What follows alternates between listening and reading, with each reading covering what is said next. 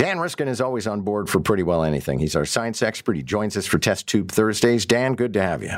Good to talk to you. How are you? I'm good. This is something that comes up whenever you're at the cottage or camping and a bunch of people are sitting out and one person says, why am I getting all the mosquito bites? But apparently some of us are more attractive than others. You know what? This blew my mind because, okay, fine, whiny person at the campfire. Yes, there are more mosquitoes on you, 10%, 20%. What they did for this study is they had a whole bunch of people. There were 64 volunteers for this. They basically wore these nylon stockings around their arms to pick up the stink of themselves. And then once they'd, worn these things for a couple of days, they submitted them to the lab. So they have these 64 samples of human smell. And then they just counted the mosquitoes on them. And subject 33, whoever that is, we don't know if it's a male or a female. We don't know anything about them, but we know it's one individual. They were 4 times more attractive to mosquitoes than the next person in line after them. So number 2 was they were 4 times higher in their attractiveness to mosquitoes. But if you compare them to the person who was least attracted to mosquitoes, it was a difference of 100 times. So all of a sudden, I realized that I've been underestimating how bad some people have it at the cottage. Like I get mosquitoes, but not ridiculously. But when people say that they're a magnet for mosquitoes, we could be talking about 100-fold difference in the number of mosquitoes that they're experiencing. So that was eye-opening for me. It turns out that they were able to isolate that it comes down to certain chemicals in the sebum, in that oily stuff that you get on your face that comes out of your skin, these carboxylic acids that are different among people seem to have some kind of a role. And, we're not at a stage yet where we could make a perfume that would make mosquitoes go away or figure anything out about how to solve this problem. But I think we've just really realized that it's a much bigger deal. At least I realized it's a much bigger deal than I was giving it credit for. Carboxylic. We should make that our keyword in our Grand in the Hand contest. Oh, yeah, sure. And how many people are going to spell it right when they text it in? Sure. Or call it in. I guess you just got to say carboxylic, but okay. I wouldn't do that to people. That's just mean. I've been seeing this story on and off through the week about how snow crabs have disappeared from waters off of Alaska. What's going on? Did they migrate somewhere else? Are they all dead?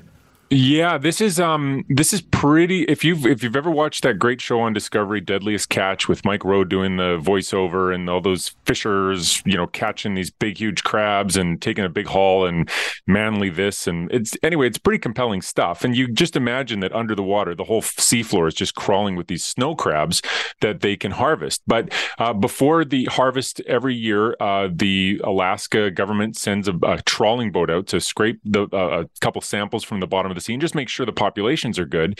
And in 2018, there were like 8 billion snow crabs. Last year, that number fell to about 1 billion. So that's a crash of more than 87%. And what they think is going on, not surprisingly, Alaska is heating up faster than any other state in the union because the farther north you are, the faster climate change is warming things up.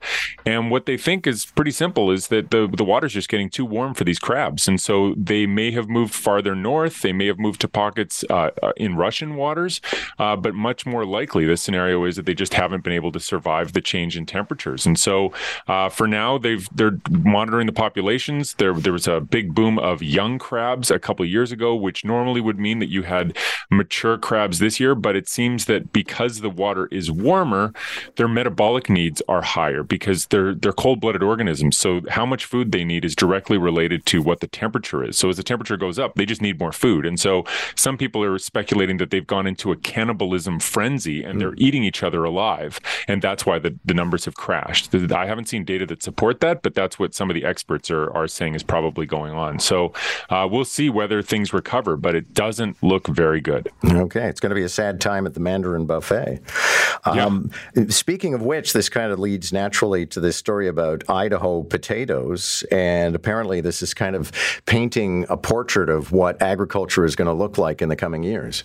Yeah, this is a big study that's being put on by scientists at McCain. McCain's a Canadian company, but their biggest potato this is a tongue twister. Their biggest potato production comes from Idaho, and in Idaho they've had a lot of smoke and a lot of extreme temperatures because of climate change and because of the big fires that we've had out west.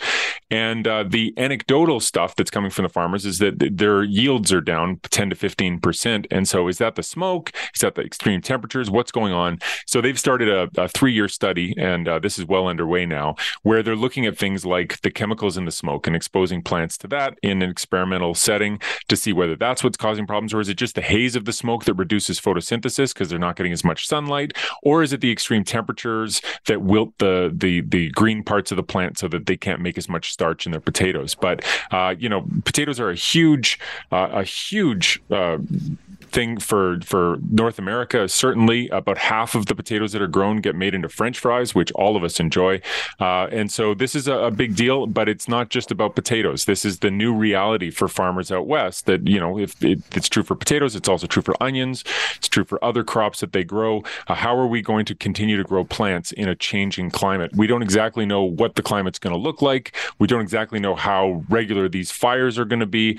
Can we make new strains of potatoes that are resistant to these things? That's just the reality of this future that we're marching into with our fossil fuels burning, and not yet solving the stem of the problem, which is that we have to get off these fossil fuels that are causing these problems to the crabs, to the potatoes, and all of it. Dan Riskin, thank you very much. Nice to have you. Thank you.